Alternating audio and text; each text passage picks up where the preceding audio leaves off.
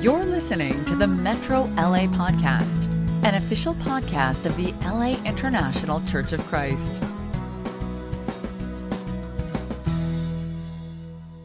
So we're in John chapter 8. We got all the way up to it, and I gave a little bit of an explanation about why this first section, verses 1 through 11, wasn't included in, or actually I shouldn't say it wasn't included. It's being set apart. The newer your Bible, the more they're setting it apart. Older NIVs would have a little footnote saying that some of these were not in the early manuscripts. The newer ones, and this is not a brand new one, but it's only probably 3 years old, has it italicized and set apart so that you know that doesn't go with the rest of the chapter. So I thought about it more yesterday. I gave a real brief explanation that I might go back over it again just to make sure you understand. I don't want anybody feeling worried or upset or that, oh no, does that mean we can't count on the Bible? Or does that mean that the story's not true? Or da-da-da. No, we can be very confident. I want to just tell you why it was in question and what was in question, because that's probably even more important now. The reason why it was in question as to whether that chapter 8, verses 1 through 11 belongs there, and there's a lot of reasons, but I'm just giving you some of the main ones. It's not in the oldest manuscripts. You know, the manuscripts are the oldest copies of the Bible that we have. And particularly of the book of John, we've got fragments that go back all the way to the end of the first century. So within a decade of John writing them. So this is really an incredible resource. But in those older ones, it's not in there. And the other is the fact that some of the better known or better quality manuscripts, it's not in those either.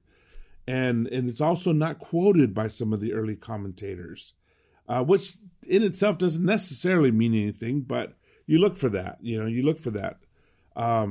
it actually matches in language and in form Luke more than it does John, and even the synoptic writings. It goes really well in Luke, and there are manuscripts where this story is in Luke. So now what is not being questioned is, did it ever happen? You know, scholars, and certainly me, will forever, whatever that's worth, believe that it did happen. It just didn't get included in the normal fashion that other stories did. Remember, I talked about yesterday how these stories were compiled, particularly Luke. He took all the stories and the eyewitness accounts, and he compiled them to make the Gospel of Luke. And there's a good possibility that maybe Luke hung on to this one and it didn't make it in all his manuscripts. And some there were copies of it where it's just the story itself. And somebody said, well, we know it's Jesus, we know it's teachings, and we know it's important. So where do we put it? Where does it go in? And as I said at the beginning of the Gospel of John, the order is different in John than it is in the Synoptics. Again, because and especially, particularly in Jewish writing, not everything is chronological. Really, how things are put together just as important. It's kind of like movie making in that you'll put certain scenes because they set the tone, they make a statement, they set up the movie, the rest of the movie. And so that whole scene of Jesus clearing the temple is right at the beginning of John because it really sets a tone for the rest of the book. The struggle between light and darkness, the challenge of who is Jesus and does he have a right to do this, and is he the Son of God? All that is encapsulated in that scene right at the beginning, so it kind of sets the tone. And I gave the example that if I on my way home today, stopped at the store, got some groceries, and then stopped and get gas at the gas station, I got robbed. And then I go home, I wouldn't start out, when Michelle says, hey, what happened today? I wouldn't start out saying, well, I got some vegetables, and then I got some juice, and then I would probably start with the robbery, and then tell her, oh yeah, I was coming from the store, because it's the more significant event. And it really is what describes what happened to me that was significant over the last hour. So these are the kind of things that critics will throw at the Bible and say, It wasn't true. No, it's just different ways of writing things. So I have written on that slide there. Does it mean that it's not inspired? No, it doesn't mean that at all.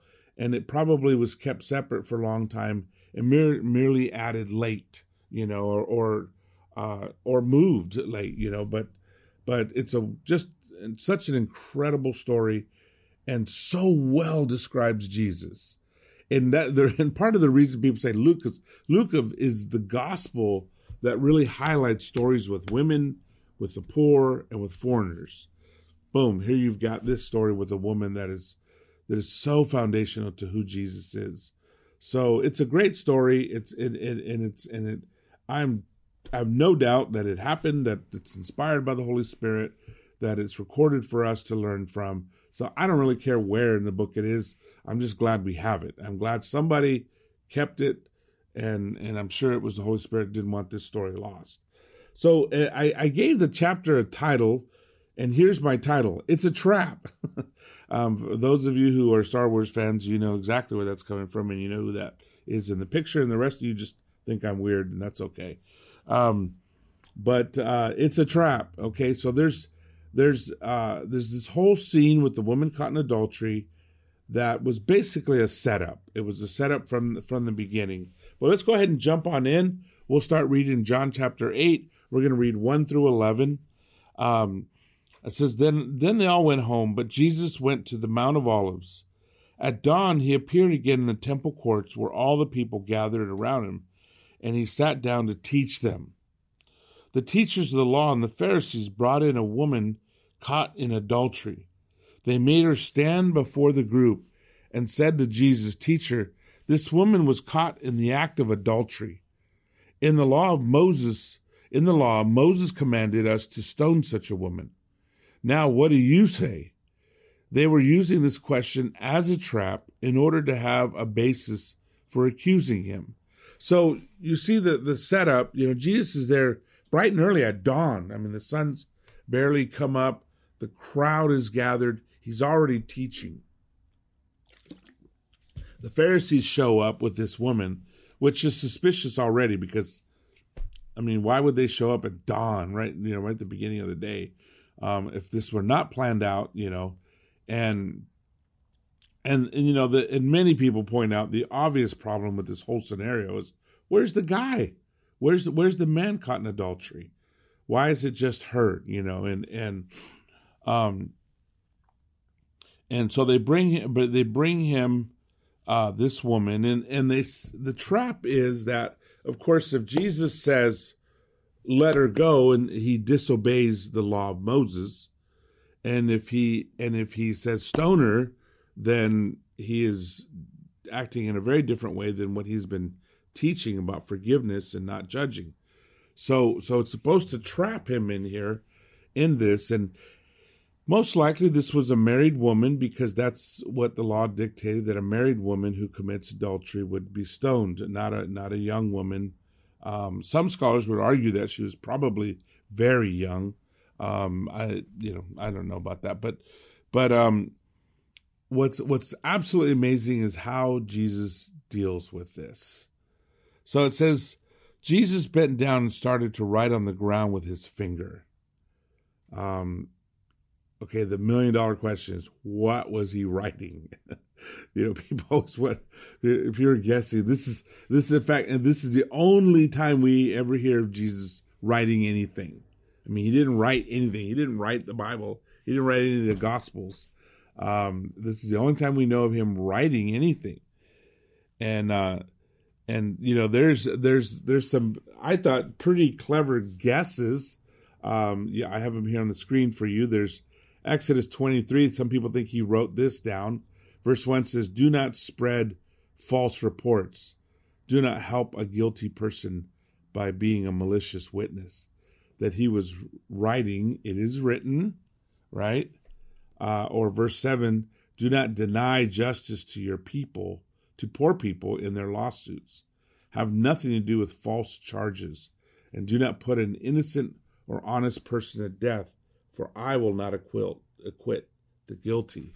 That he might have been writing that out, Or even more clever, Jeremiah 17, verse 13, Lord, you are the hope of Israel. All who forsake you will be put to shame. Those who turn away from you will be written in the dust. And some people say that maybe he was writing their names in the dust. that would be pretty intense. So we don't know, but he bends down and he starts to write on the ground with his finger. And when they kept on questioning him, he straightened up and said to them, let any of you who is without sin be the first to throw a stone at her. Again he stooped down and wrote on the ground. At this, those who heard began to go away one at a time, the older ones first, until only Jesus was left, with the woman still standing there. Jesus straightened up and asked her, Woman, where are they? Has no one condemned you?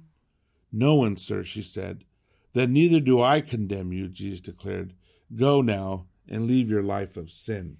You know, I love this scene because for so many reasons. You know, I remember there was a brother, I believe it was Mufid, or I can't remember if it was Mufid or one of the other brothers that came from the Middle East and told a story that there's a story of where Muhammad is brought a woman caught in adultery, and they ask him what to do with her, and they tie her basically to two horses, one arm to one horse, another arm to the other horse, and of course they hit the horses and they tear the woman in half. Contrast that to what does Jesus do?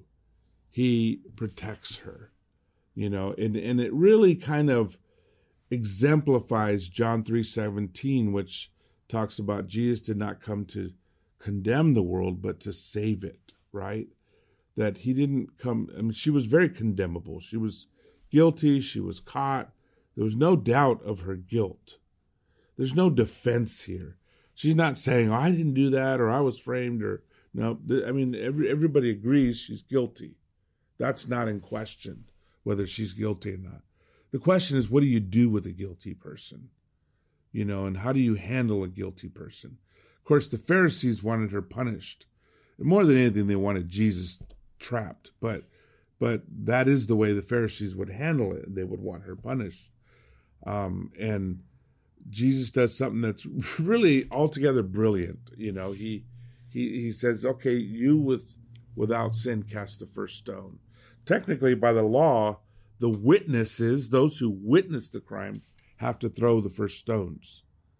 But he says, no, you without sin, you throw the first stones. And you got to love it because it's a scene that just must have been so powerful. Everybody's standing around looking, and they all see the woman, and they know it's a trap, and they're probably a lot of them thinking, oh man, this time they got Jesus. This time they trapped him. And some are probably thinking, oh no, wait, watch, he's going to come up with something brilliant. He always does, you know, and everybody's wondering, and his disciples are probably like, oh my gosh, what's he going to do now? And he says that. And it's so true. And it's so right. And it says that people started leaving one by one, the older people first, because, of course, the longer you've been around, the more you know what a sinner you are. The more you know how guilty you are. I am. You know, are you kidding me? I mean, there's no doubt in my mind that I'm a sinner and that the only way I'm going to get to heaven is by God's grace and mercy and kindness. I'm certainly not going to get anywhere by my righteousness, you know, and neither is anybody else. There isn't one person on this planet righteous and holy enough to earn their way to heaven. And so Jesus confronts that and he says, you without sin, you throw the first stones. And they start leaving the older ones first until there's nobody there, you know, and oh my gosh, I would love to have been there to have seen that. And so it's only Jesus and the woman staying there left, and Jesus straightened up and asked her, where are they? Has no one condemned you? Remember what I say about Jesus' questions. Why is he asking that? Why is he asking that? He's pointing out that nobody condemned her. More importantly, he doesn't condemn her. He doesn't condemn her. In fact, what he does, she says, no one, sir. Then neither do I condemn you, Jesus declared. Go now and leave your life of sin. Sometimes people think that, Jesus was so soft on sinners. He wasn't. He was merciful. He was compassionate. He was kind. And he gives everybody time and chance to repent, to turn their lives around. Because ultimately, that's what he wants. He doesn't delight in people being punished. God does not delight in people being punished. It's painful for God to see people punished. Because like any father who loves his children, the last thing you want to do is see your children suffer.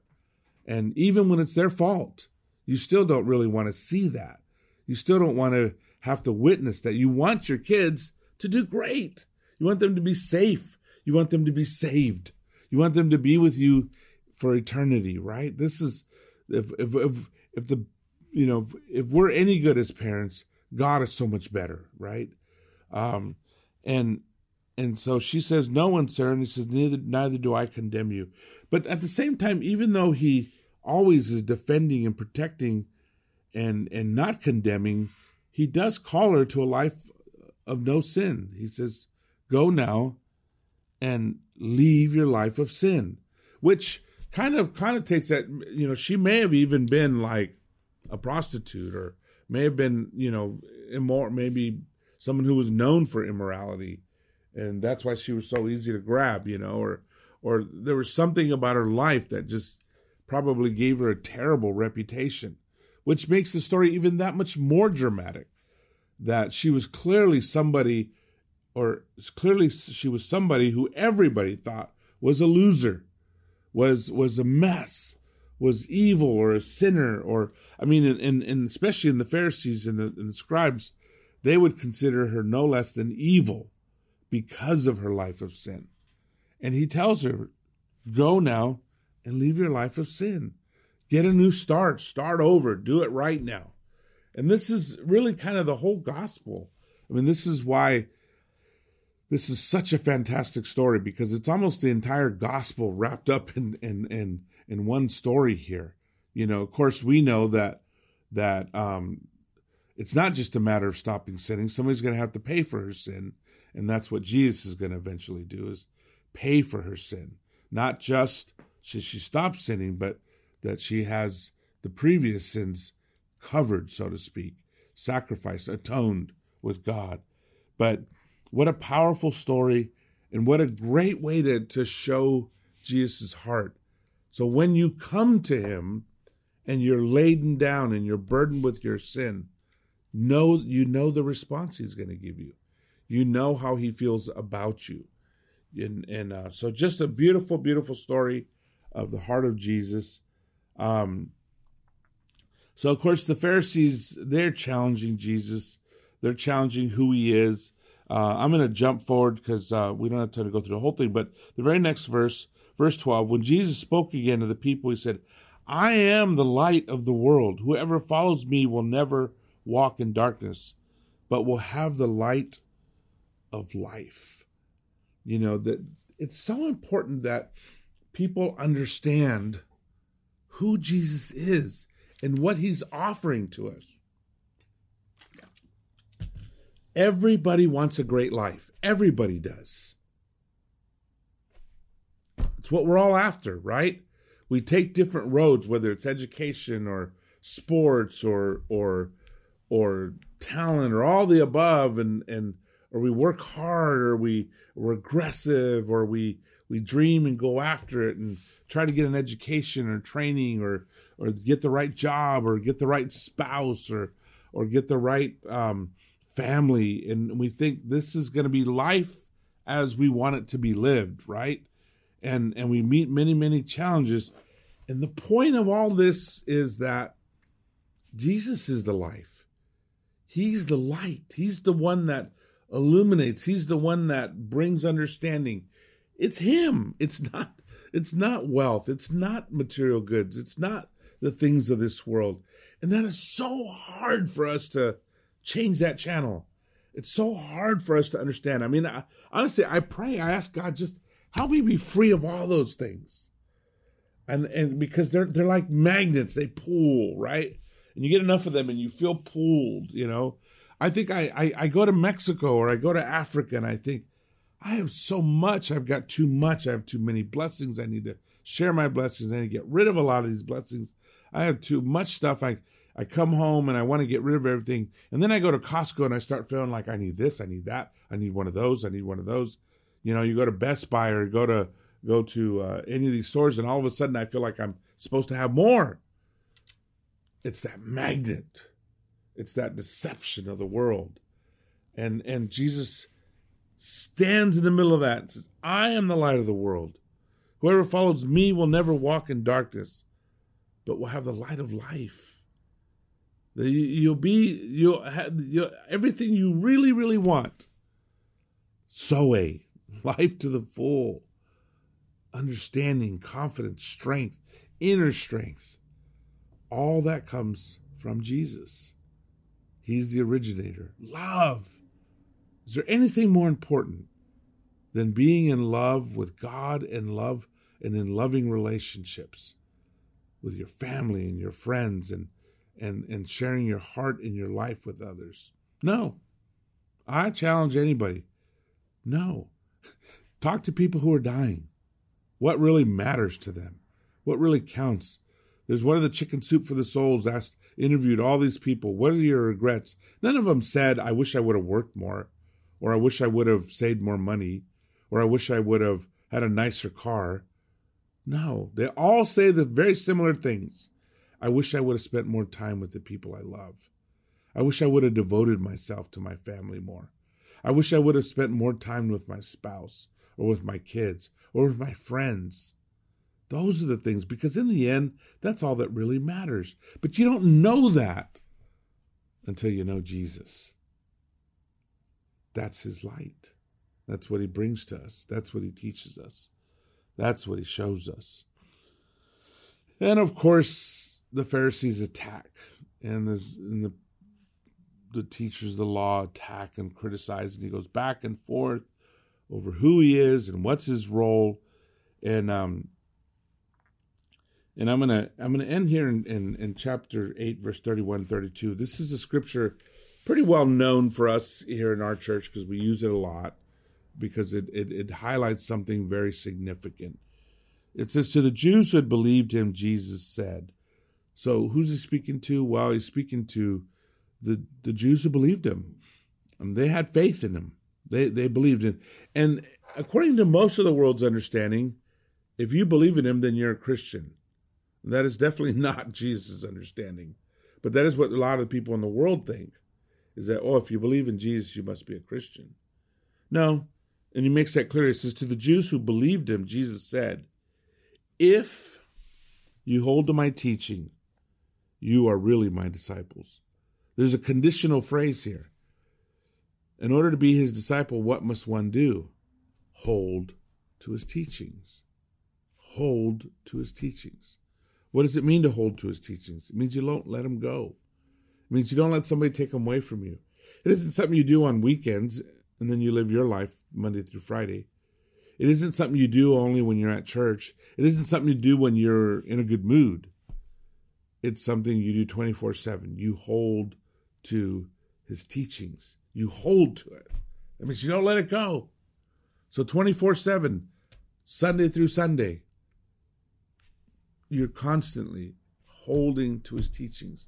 And his teachings are holding you. Because if they don't hold you, then you can't hold them.